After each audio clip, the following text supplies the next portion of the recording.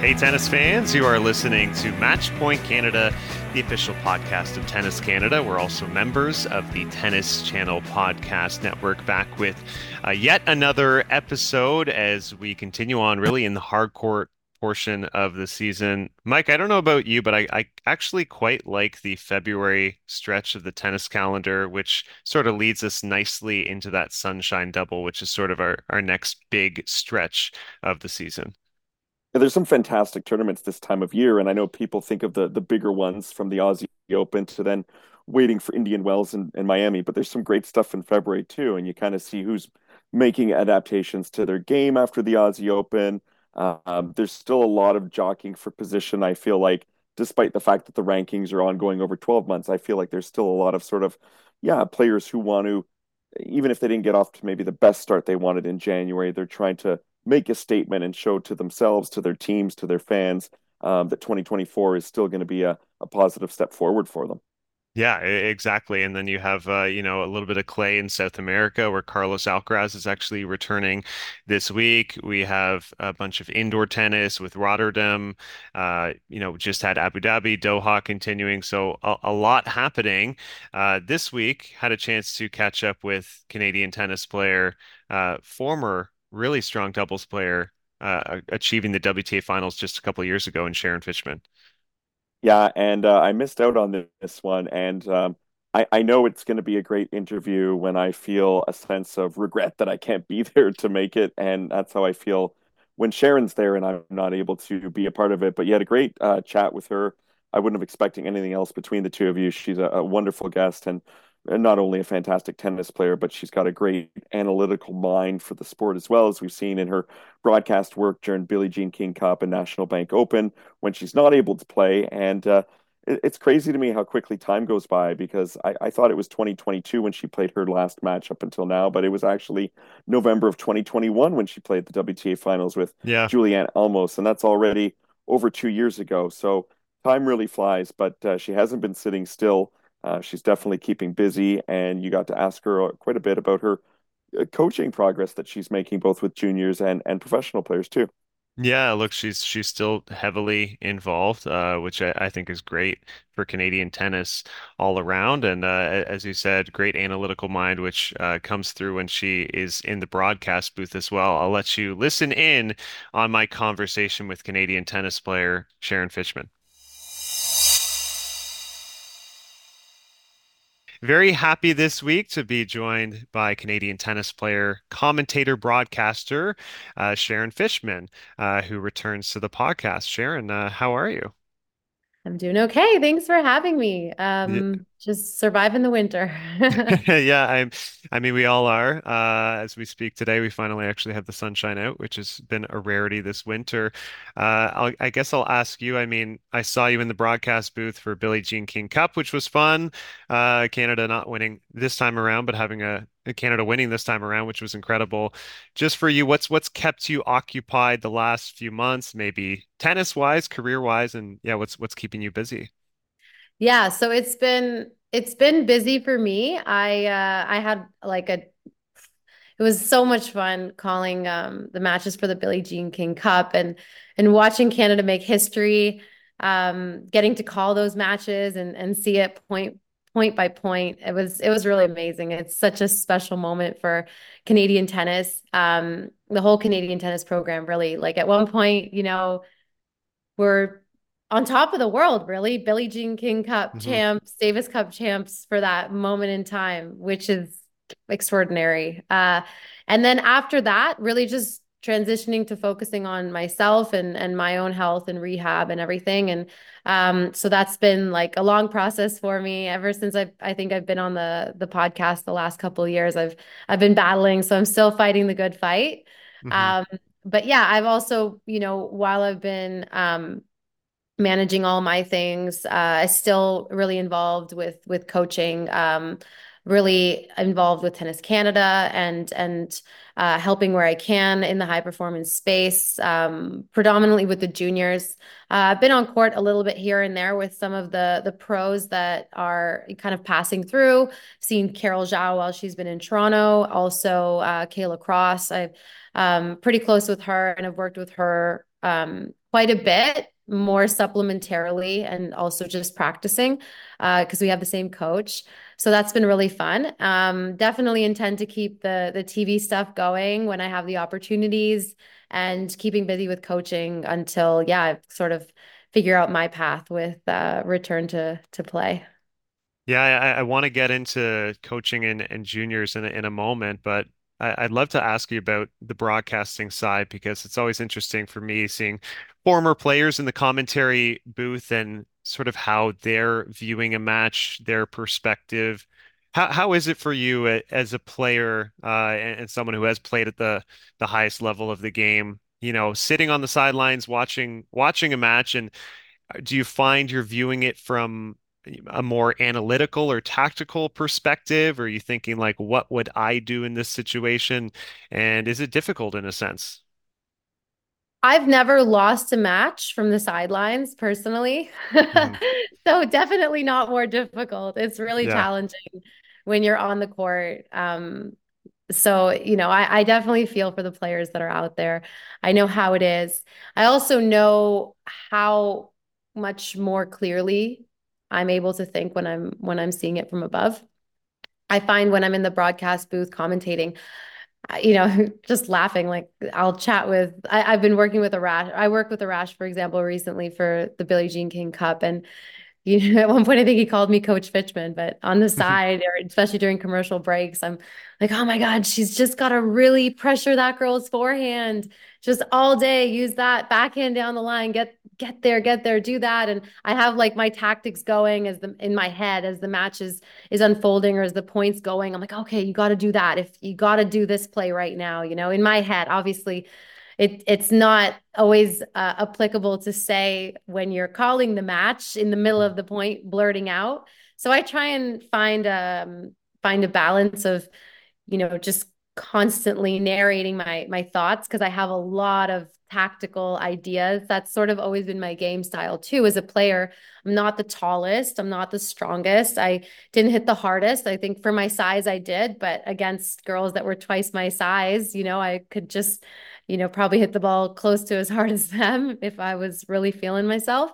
So I always had to play tennis like chess and sort of be able to analyze their technique and analyze their tendencies and their grips and all that stuff and their tosses and things to be able to figure out if I could, you know, see what hole is I can expose or especially, under pressure moments like based on their technique or their tendencies are there certain plays they tend to do are there certain shots they look to hit and I find that really helps me a lot when I'm commentating just being able to see it from that bird's eye view, I actually feel I do an even better job than when I'm on the court.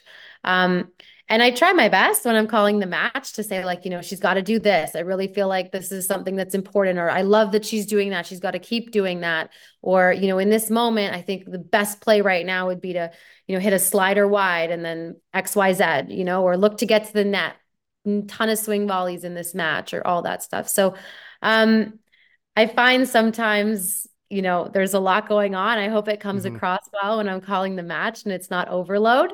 I do get that note in my ear, like Sharon, sometimes you can just let the match breathe.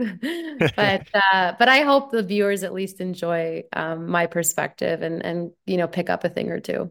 No, I think you do a fantastic job. And as you were describing that, you made me think a little bit of the game style of Leila Annie Fernandez, who obviously, had the phenomenal finish to her season, really carried Canada to that Billie Jean King Cup victory. And someone who is maybe smaller in size on the court, but I feel like she does do a bit of that chess in her matches. She's effective at moving the ball around.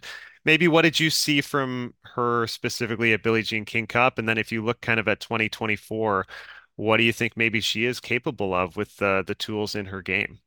Look, like I think that she plays in a way that is very challenging um, to play against, especially indoors. She's very much a timing player. She suffocates her opponents with time.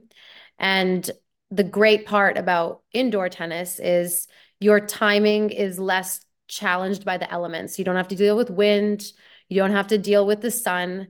And they were in a place where there was no altitude, right? So it was really just true bounces and very much Canadian conditions, right? So Mhm. that's the environment that her game thrives in. So specifically for the Billie Jean King Cup, I mean, she just had the perfect stage for her game style. And on top of that, we know that Fernandez is so clutch. She loves playing for her country. That's her best tennis, her best performances arguably come at the Billie Jean King Cup. I know also the Yeah. US Open finals. She, was kind of a giant killer in that sense. Played amazing tennis during that Grand Slam. But consistently that girl shows up at the Billie Jean King Cup and predominantly has had to compete in indoor hard court settings, which has been a huge favor for Canada. And I feel that's she's been very successful in that setting. I don't think she's lost very much at all, to be honest with you. Um, and then I think in terms of 2024, I mean, we know what her potential is. She knocked out Vondroshova at the Billie Jean King Cup Hmm. finals. She made the U.S. Open finals, beating a number of good players back to back to back. We know that she has the tennis to compete at the top level. Um, the challenge, I think, for Fernandez is because her game is so timing based. She suffocates her opponents. She hugs the baseline, excuse me. Very much relies on her timing and don't really see her have that plan B of backing off and giving herself space when she needs to very often. So I think that when she's feeling herself, she's super dangerous because her targets are also very aggressive. She's not one of those players that's going to hit like a million balls and big targets and wear her opponents down. She's going to go for her forehand line. She's going to go for her Hmm. backhand cross, and she's going to try and use those shots by setting them up with her slider wide, for example. Like that's one of her best plays. Um, so she's always going to be looking to hurt her opponents and do that, which is what she needs to do.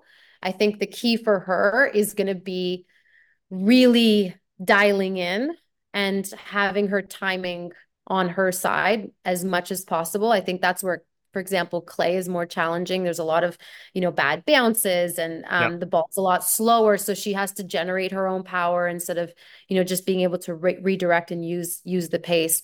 I think also being super fit is going to be important for her because your timing can be really helped with good footwork and good setup. So being healthy is really important. I talked a lot also about how when she had that really bad foot injury, that stress fracture, especially as a shorter player, that's a very, very debilitating injury because we rely on our foot speed and our footwork Hmm. to be able to get us, the wins. We aren't going to be blowing off, popping off like 130 mile an hour serves like Serena and some of those players would. We have to be precise. We have to be really speedy.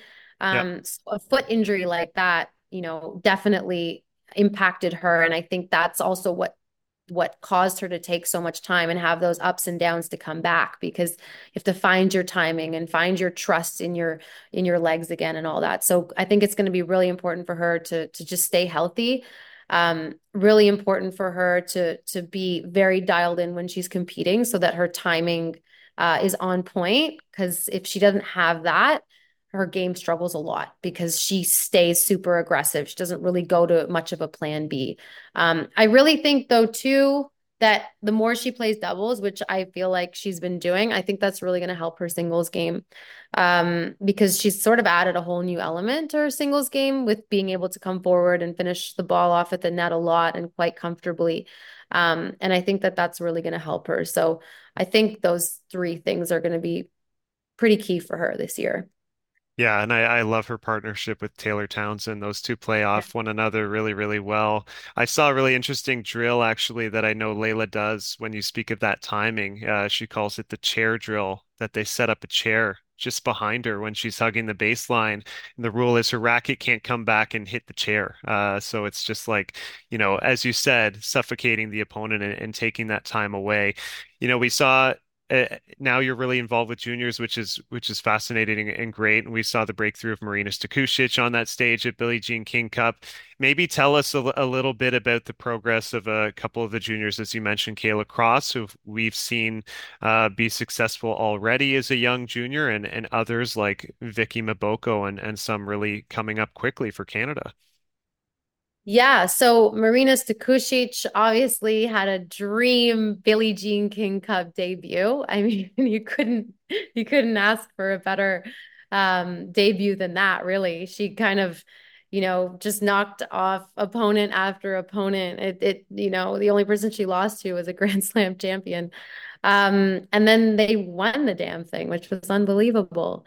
But the lead up to it, which a lot of people don't know, is that she was out for half the year due to an injury, which was a lot and really challenging. And then she kind of built up her momentum leading up to Billie Jean King Cup, won a few tournaments, one of them being the Tevlin Challenger in Toronto, which was indoors hard. So it was a really good lead up. She kind of had a ton of momentum going. Actually, had a ton of momentum going into the Billie Jean King Cup.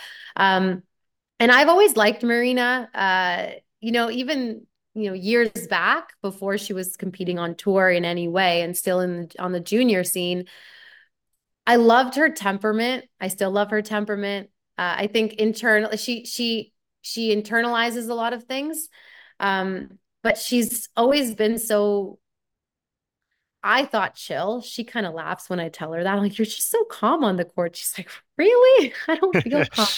But whenever we've trained together, she's just had this really like easygoing vibe, which it's I find is a huge asset, because competing on tour week in and week out, year after year, there's so many highs and lows. And I find the most successful players are the ones that they don't go too up and they don't go too down emotionally. And I find that their peaks and valleys are quite small. It's more like hills and troughs.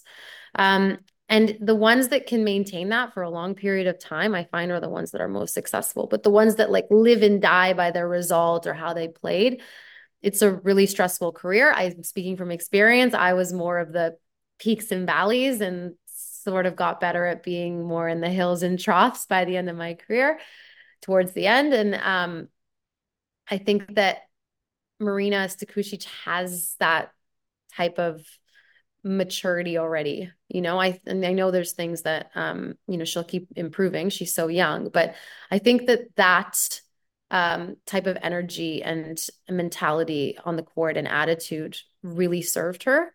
And I think that that's going to continue serving her. I mean, she's struggling with an injury again. We haven't seen her compete yet this year, and she's on track to be coming back soon, but she is struggling with an ab injury again. So, if whether it's a phase where she's going to have to battle through some of these injuries, and then, hopefully stay healthy, because, she's still young and growing and developing. So, could definitely be that. But if she is someone that could be more injury prone, I think her attitude is going to help her a lot to stay successful while dealing with adversity. So that's really sport. It's just how well can you go from adversity to adversity, without the loss of enthusiasm. And then the ones coming up the pipeline, Kayla Cross, for example, I know her really well. I've known her since she was quite young. And she's great. She's also been battling with injuries, had a lot of stuff that she's had to face over the last year, which is unfortunate. So whenever she's kind of gotten some momentum, she's gotten sidelined and had to come back. So, but that's sort of also just part of development. Some people are luckier than others, but she's a good athlete and she's got good people around her. So I'm hopeful that, she'll come through all of it. And she is competing now full-time on tour. So she's going to have to be grinding on that ITF circuit for a little bit. And we hope to get her out of there soon. She had a good result the other week, beating Whitney Oswego, who I can never pronounce her name, but she's pretty good. And I thought that was a really great win for her. And then Vicky Mboko, she's had a ton of promise and she's had some good results for her, being so young.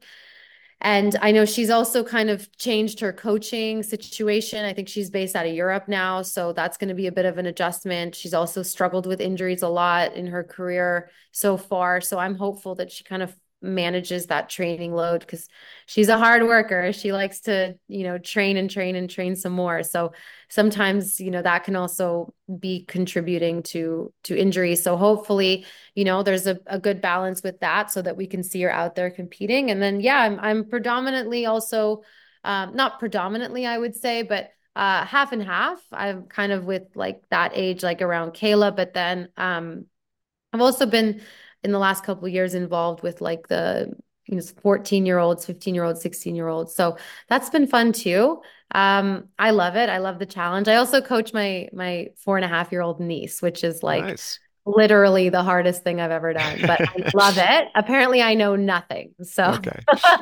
That's hilarious.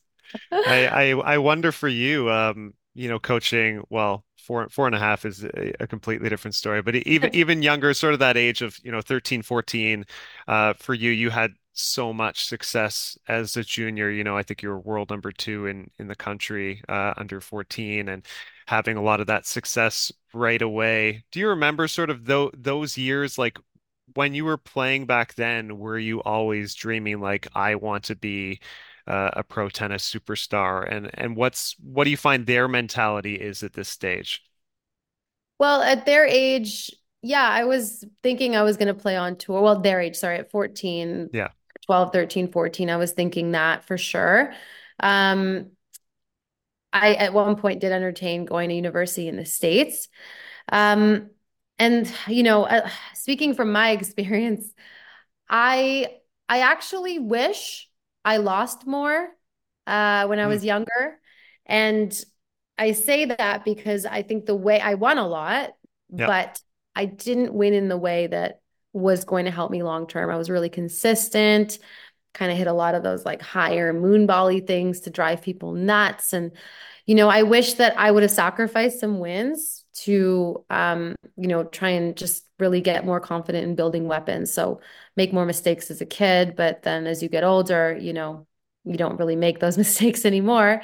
It takes a lot of reps to get good at hitting like, really aggressive shots consistently in the court under pressure. So that's my story. That's my, you know, how do I say it? Advice to myself if I could go back, and kind Okay. of my advice to the younger ones too in that age group is, it's really important, obviously, to stay healthy. But more than anything, of course, you want to win. That is important because if you're not winning, it's tough to want to keep going. You kind of feel like, why am I doing this? So winning's important, but the development is so much more important, and having developmental goals because you don't, and I say this to players in that age group is, do you want to peak at 14 or do you want to peak when you're competing on tour at like 25, 26, 30, Hmm. whatever, there's Grand Slam champions now that are a lot older. So, um, when I kind of bring that perspective, it makes them think a different way. Because when you're that age, all you do is think about the moment, and, you don't know anything else. But I have that experience, and I just try my best to be like, it's really important that you focus on being do something today that's going to take you one step closer to being that, best version of yourself on the court in like 10, 15 years from now, like one step closer to being that person. Let's try not to regress or do things that are going to build bad habits. That's really good perspective. And it feels like you kind of have to go through it to be able to relay something like that, right? Unfortunately, yeah, you pay, what is it? You pay for wisdom with youth, right? So There you go.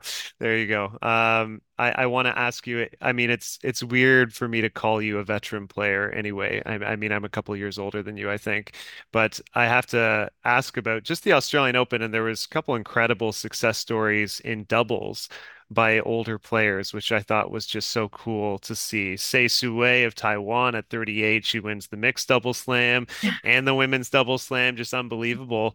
And then 43-year-old Rohan Bopanna, not only reaching world number one, but also winning his first men's Grand Slam title. Do you get inspired by stories like these?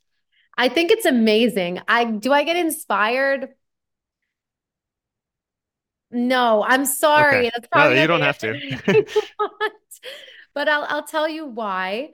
Mhm. Uh, Personally inspired, is just because it's really painful to play tennis when you're older. It's not like your teens and early 20s where like you just do some wrist circles and Yeah. a couple of squat jumps and then you're ready to go. Hmm. Now I feel like my freaking warm up and prehab and rehab and all the habs Yeah. take longer than my actual training, you know? So, and I'm 33, I'm gonna be 34 later this year. So I'm sitting here, I'm thinking of Sue Wei, who's 38, and Rohan, like, he's 43, right? Yep. I'm just like, God, you guys, like, how do you do it? It's Yeah. it's so painful. So I'm not inspired. I think of tremendous discomfort and pain because that's been my experience since I've turned 30, 31. Um, but hopefully they're a lot more fortunate than me in that way. Which it seems like they are, at least in that way, because they're obviously like playing a ton of matches and Sue Wei winning mixed and women's doubles. I mean, that's unbelievable. That's a lot Yep. of tennis in the heat. So I think it's amazing. There are a select few group that just seem to, I don't know, they found the fountain of youth or something, and they're just staying young forever, which is amazing. Hats off to them. I think it's unbelievable. And, if you can, that's the thing that I find really cool is that if you can stay healthy and be able to draw on all your wisdom and experience. I mean, that's the ultimate, right? Because, most people have all that knowledge at their age. They just don't have the physical ability to compete at that level anymore, but they do. And I think that Yep. that's unreal. That's something you really like, you can't teach, you can't pay for, right? So that's unbelievable. Great job for them. Yeah, it's really impressive. I remember, I think I was waiting to speak with Bautista Agut a couple summers ago. He's in his 30s now, I think maybe 34, 35. And he played like a 2 hour or so match. And the PR guy was saying like, oh, he has to do physio. He did physio for an hour. And I was like, Yeah. how does he put himself through this? So he's probably doing that after any given match. Like it's required for him to keep playing on tour, which I thought like that must be so challenging to do, especially the length of the calendar. It's crazy. Um, I want to ask about Gabby Dabrowski. I mean, you have experience obviously playing with her, and now, of course, she's having so much success with Erin Routliffe, the U.S. Open title, semifinals recently in Australia. Um, what makes Gabby's game particularly strong in doubles, and how is it that she seems to be able to go partner to partner and find a great recipe for success again and again? Yeah, so she's had a lot of success with Aaron recently. They've found a way to kind of really move well together on the court. You see they've got a very clear goal when they're playing doubles together. Basically, get to the net ASAP. Try and start the point aggressively if possible. If not, chip lob, get to the net, really. And then once they're in the net, they close really hard. Gabby's done a great job of over the years. She's got a really good overhead, so she can kind of afford to close that hard and still be able to get a lot of the lobs. Erin really tall too, so she covers the court well, and she's improved a lot, Erin, over the years. I played doubles with Erin a couple of times as well, and I can see like how much she's improved. So they obviously have found like a very good training routine and they Hmm. figured out their patterns and plays, which is great to see. And it's nice to see, Erin like has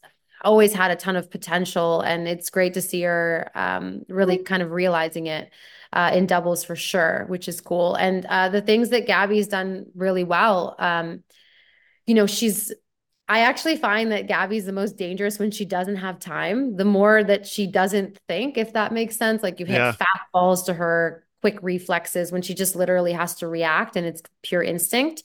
I actually think she's the most dangerous. When you hit high loopy things, that's where when she's got a lot of time to think, that's where I found that um, that's probably where she struggles most, to be honest, with ground strokes. If she has Yeah. an overhead, obviously she'll put that away.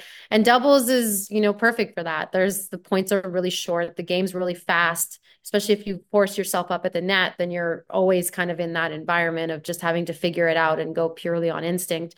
She has great hands. She's super athletic. she's a really strong girl, so her serves are pretty powerful, and she's able to generate a lot of power just from, having the strength that she has.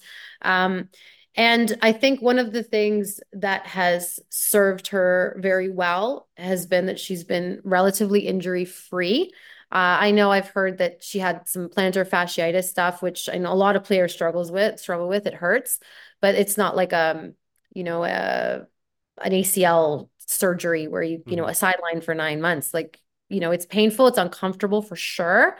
Something usually you can play through, which she was able to do. And I know she's also had some back stuff, but which can be pretty serious, but she's managed that. So, for the most part, she's been pretty healthy most of her career, which is huge. I know a Yeah. lot of people don't get that.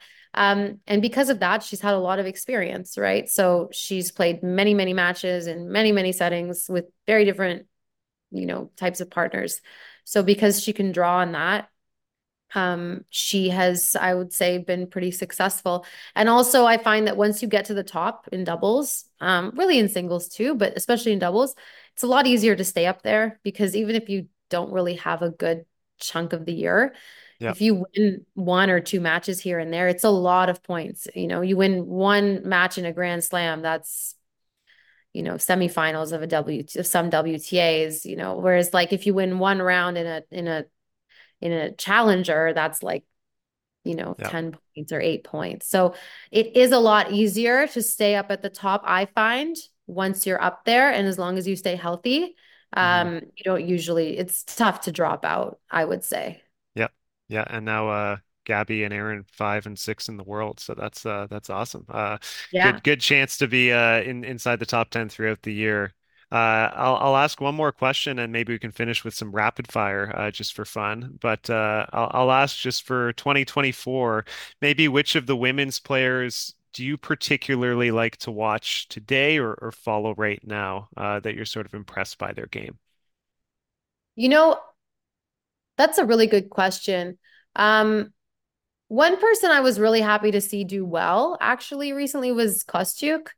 Hmm. It's probably not the answer you would think, but I always really liked how she played or plays. I feel like her backhand could be much better than it is. I don't know why that shot hasn't been worked on more. She's really tight here, and I feel like she could be a lot looser through her strike zone, but her forehand's world class. She's got a great serve. She's really athletic. I think definitely what goes on between her head during matches is what impacts her more than anything, I think. But I feel like she's got a lot of potential. So it was nice to see her do well. And I hope that she can build on it and just get more emotionally mature out there on the court. I think Sabalenka's been playing incredible. She's really found her gear out there and she's able to just maintain it, at least Australian Open and just more consistently because we saw her being quite a roller coaster for a little while, with her serves, for example, tons Yep. of double faults in matches and everything. So that's been really cool to see. Um, I'd say probably those two right now I like watching. I also like watching Rybakina. She's great. Um, I like Mukhova a lot too. Yeah. She's really fun. Yeah. And then yeah, I think it's cool now. You sort of see different winners a lot, but I think Sabalenka's really been one of the more dominant players and Swiatek as well too, which has been really fun. What was your second question? Oh, I mean, you pretty much answered Oh, it. okay, Just, perfect. yeah, yeah, you got it. I'll mention actually because we were talking about Marina Stikušić. When I spoke to her last year, I asked her favorite women's player, and she actually said Rybakina, and it was just funny because her mentality and temperament on the court reminded me of Stikušić, very similar, like incredibly Yeah. even keeled and not much emotion. We'll finish with a few fun rapid fire questions just to learn a little bit more about you. Would you consider yourself a morning or a night person? Morning. Cats or dogs? Both. That's I fine. I love dogs, Mhm. but I find I had a cat. I also find myself watching funny cat videos sometimes, just like when I need to laugh. So I like Nice. both of them. I'm an That's animal person. yeah, that's cute. What's your favorite tournament to visit and play? Rome. Nice. Yeah. If you could borrow any player's shot in the game, whose would it be? Right now, I'm gonna go with Alcaraz's forehand. He just Nice. hits the coolest shots. So I don't, and Yeah. he can do the drop shot so well. I Oh don't know. yeah. I just love him. Um, He's my favorite. I love him. he's I incredible to whenever watch. I'm on the booth, and we get to talk Alcaraz, I'm like, me, I take the Alcaraz hit. I don't want to talk about Alcaraz. Nice. Best doubles win of your career. The tournament was, I would say Rome. That was amazing. We won like I think in almost every match we played, we had to beat a Grand Slam champ team. So we did great. Best win. Uh, it's tough. We beat Sue and Mertens in that tournament. Wow. They're world number ones at the time. And then in the finals, we beat Maddox Sands Pagula in the first round, which was also tough. We beat Coco Gauff and Kudermetova in the quarters. And then the finals, we beat Mladenovic and Vondrousova.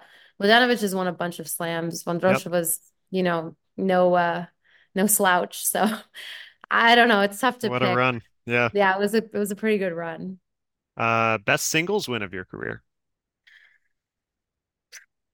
I think the best match I ever played was I won a $100,000 tournament leading up to Roland Garros one year, I think in 2014. And I'd beaten a lot of good players en route to doing that. In the finals, I beat Timea Baczynski, who was top 10, like not much longer after that. 2-2. I felt like I couldn't do anything wrong. I also beat Kiki Bertens the round before, and she was ranked quite high. Joe Konta the round before that. Wow. Putintseva the round before that. So it was just like a lot of good wins back to back to back to back. I thought I played really well there. I'd say that tournament that it was like in the south of France. That was Nice. that was a good one. If you could meet any person in the world right now, who would that be? That's a really good question. So many options. Are you thinking athlete or celebrity or? I I don't know. This is so cheesy to think. The first thing I was thinking is like my future husband. I would love to meet. That counts. Yeah, Um, but yeah, I can't think of anyone. I know for a while I would have said John Wooden. I really loved him. He's like a basketball yeah. coach. Mhm. I love his books. I learned a ton from reading them. So I can go with that. I'd be Sure. pretty happy with meeting John Wooden. Yeah. Cool. That's a very unique answer too. That's great. I Okay, like that. good. Yeah, Yeah, yeah. perfect. We'll go with that one. And my Yeah, future well, husband. I'll take that. sure, sure. Yeah, two in one deal. Sharon, always a pleasure to have you on Matchpoint Canada. Thanks so much for your perspective in the game and all you've brought to Canadian tennis as well. It's been a pleasure watching you when you play. Thank you so much. Thanks for having me. It's been a pleasure. There you have it, my conversation with Sharon Fichman.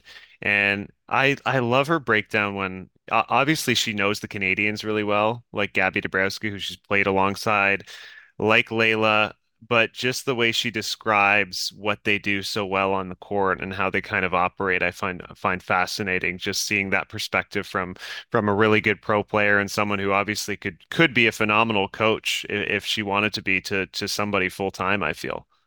And one of the restrictions or limitations I feel like to when I'm watching her do her broadcast work, her analysis on the TV telecasts of the tennis matches is I wish I could hear as much as what I just heard from her in that interview with you. Right. And she mentioned it that sometimes she gets it in her ear that, oh, Sharon, you can't speak as much because of course, tennis purists and whatnot, we want to watch the tennis without too much commentary, but Sure.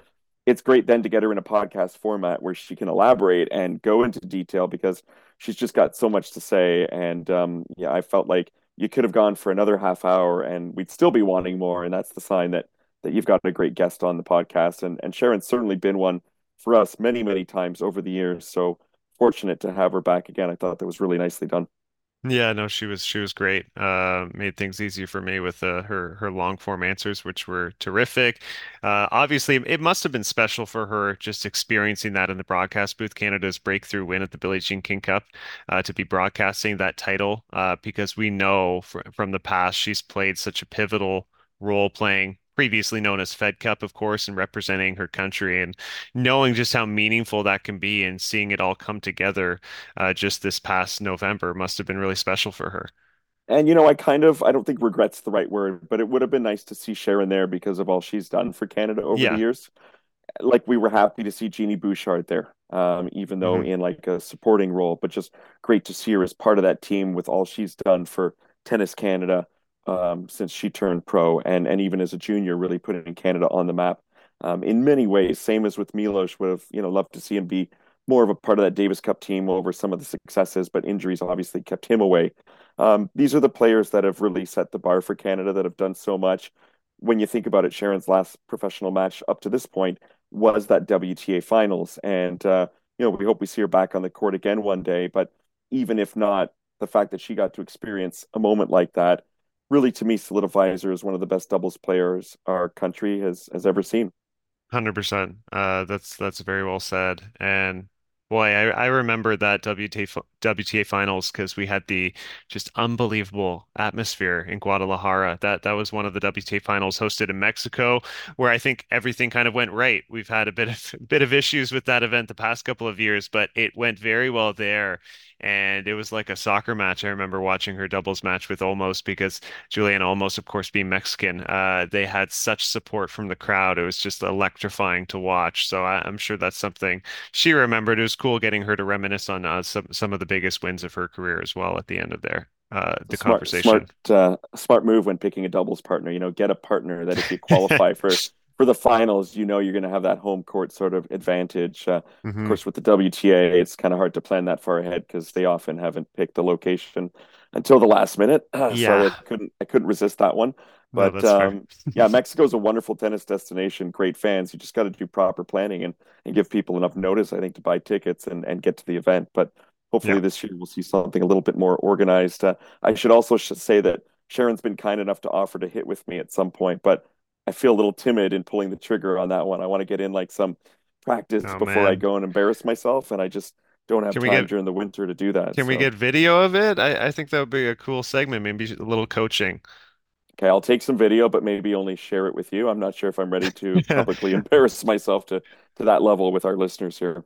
Well, there goes my plan. But let's move on and talk some WTA action. I mean, we have the first WTA 1000 of the season starting this week, but just coming off the Abu Dhabi Open and Elena Rybakina already winning her second title of 2024, which is very impressive. And then you think about it, and it in a sense almost gets glossed over because of the flop that she had in Australia at Melbourne, losing to Blinkova in the second round.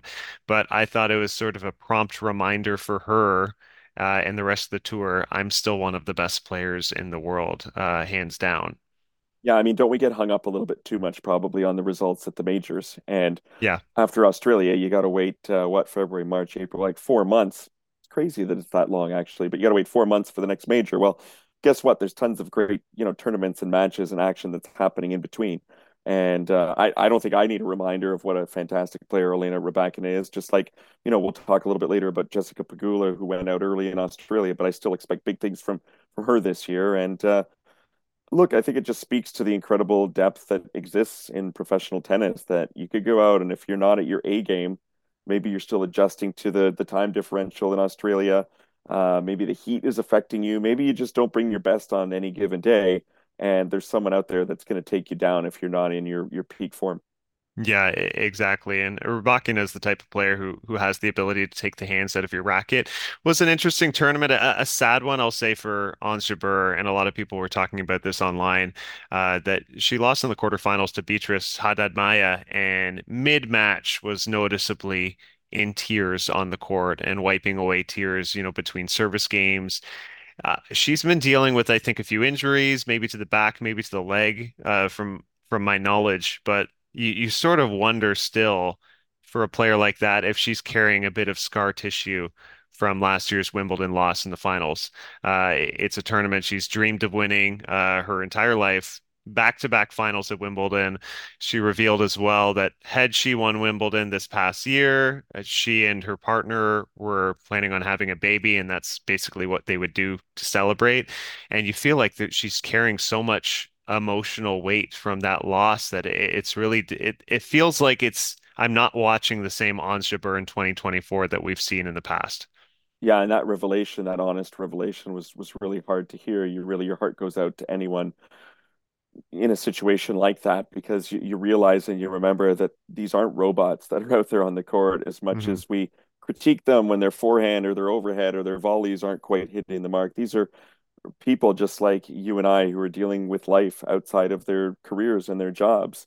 Just like our jobs don't define us necessarily. I mean, there's more important things that are happening aside from hitting a yellow tennis ball across a net. And so, whether it's remnants of the emotional ups and downs that she's been through, whether it's maybe her body not being in peak form right now and the frustrations of maybe a nagging injury or something like that's concerning at the start of a season. You really got to have a little bit of empathy, I think, for these players and all that they're going through on and even more so off the court.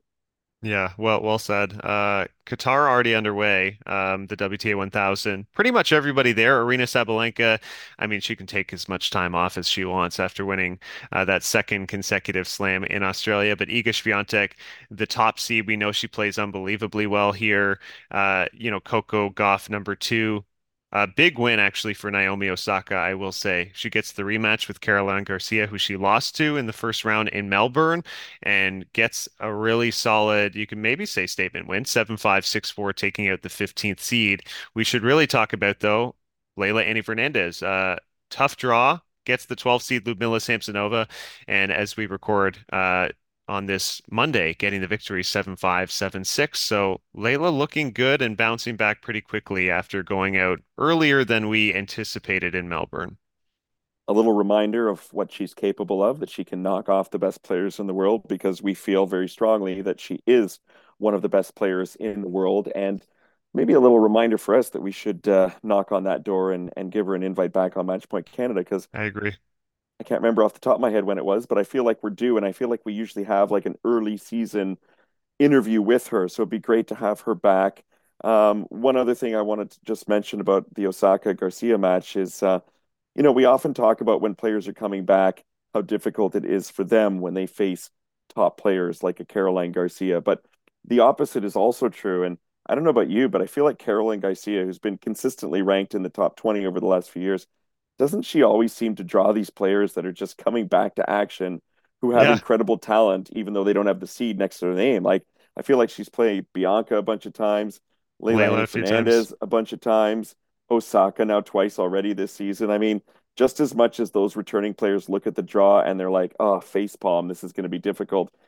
Garcia must be wondering what the tennis gods have against her too when she's got to face these players.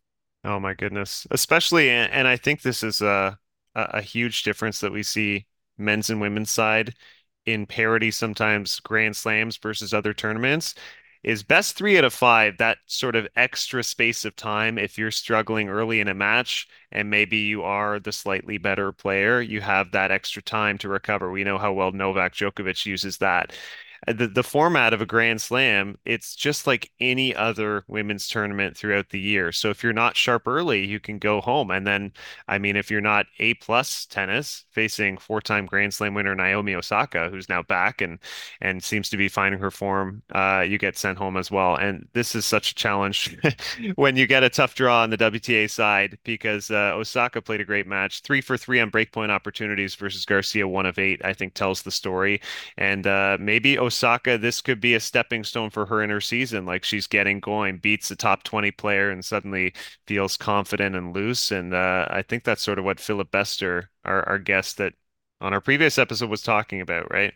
Well, you made the segue I was about to make, which was, yeah, maybe it's the Philip Bester effect, which Yep. as her main hitting partner and I would say like sort of a confidant as well, as he mentioned in the interview that we shared last week.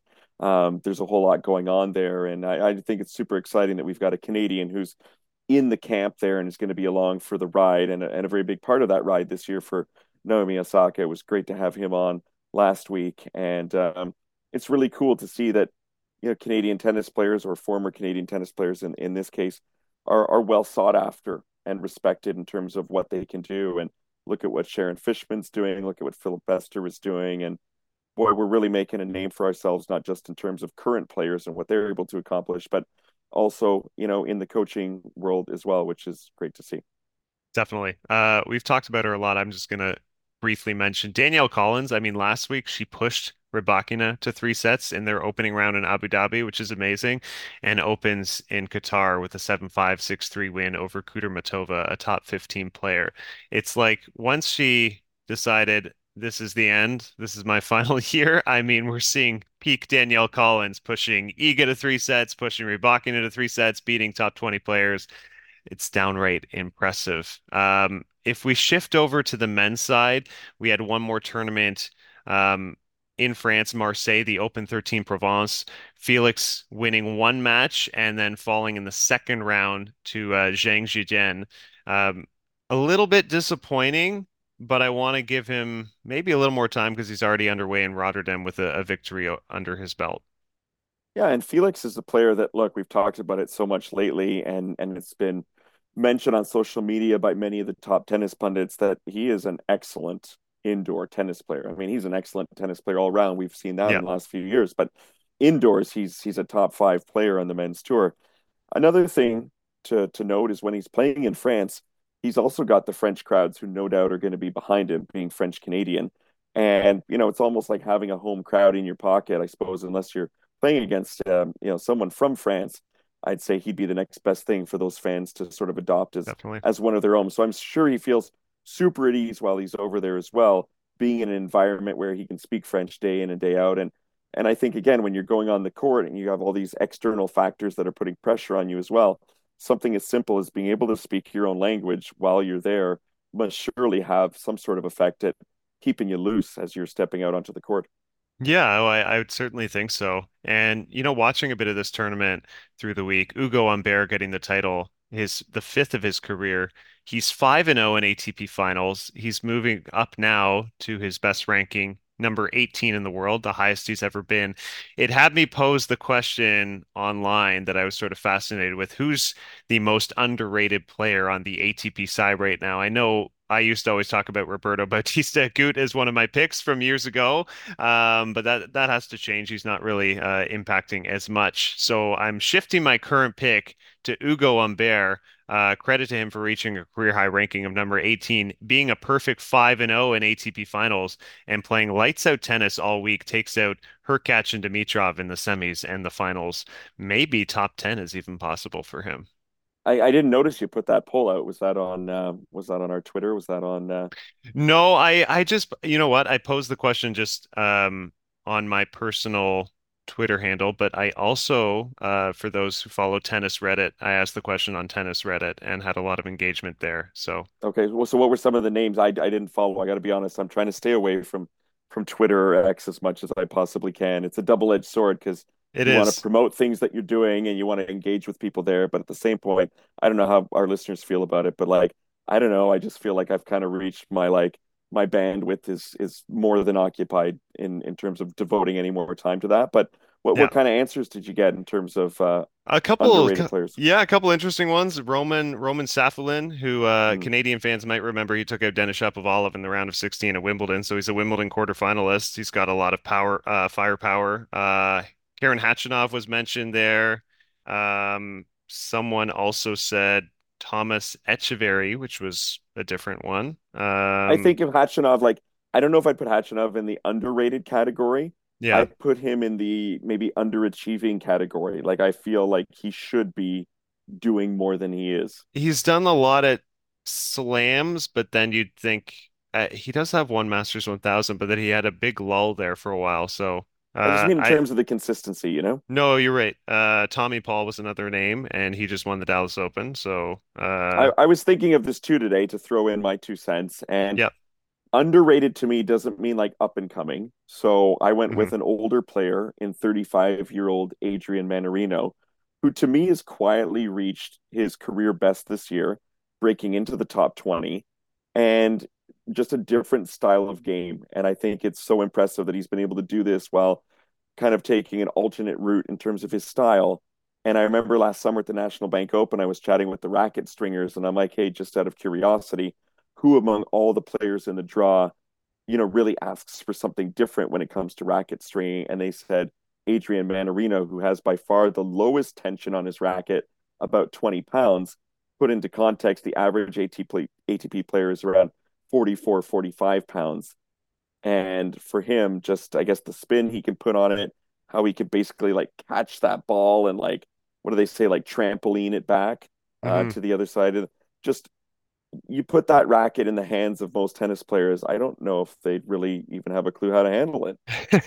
It's incredible. I watched him practice actually too last summer at the National Bank Open. Makes it look so effortless. The backswing is very short and he has such great control over the ball. And I you know what? A couple people named him as well on tennis Reddit. He had a great run, of course, in Australia, taking out Ben Shelton before surrendering a couple bagels to Novak Djokovic in an exciting round of 16 match. But that's definitely a great and worthy pick, Adrian Manarino, who just made the semis in Dallas as well. As we wrap up, I mean the big tournament this week, Rotterdam, ABN AMRO, and Felix Auger-Aliassime. He's played great here in the past. He lost in the finals a couple years ago. He won the title here one time, so I feel like it's a place where he can be confident, and he's already opened with a 7-6, 7-6 win over Maxime Cressy. Could get Andrei Rublev next. And we've got quite a few Canadians in the draw too, right? We've got Denis Shapovalov. Qualified, yeah. Okay, we got Milos Raonic, who's already posted a 7-6, 6-4 win, which is great to see him back on court after the injury concerns at the Aussie Open, where he couldn't finish his match against Alex de Minaur. And we saw Milos at the Davis Cup just last weekend, 2 weekends ago now in Mhm. Montreal. And I chatted with him there off the record, so I won't share anything too revealing, but he did tell me he was planning on coming back for Rotterdam, and he hoped he'd be ready for then. And that he's also planning on playing Dubai, Indian Wells, and Miami in this early hard court portion of the season while he's trying to rebuild his ranking and reach that goal that he shared with us of qualifying for the Olympics this year. So we wish him the best of health, and just nice to see that name in the draws again. It's been so long since we've been able to see it, especially at this portion of the year. It's been several years, really, when you think about it. Yeah, and this was honestly a good use. He used his protected ranking here, so he gets that main draw spot, which I think was smart. You get into an ATP 500, already has won a match, so he's going to get some ranking points there. And look, he'll get either Bublik or Coric next. That's going to be a tough match, but if he's healthy, if he's serving bombs, he's going to have a chance.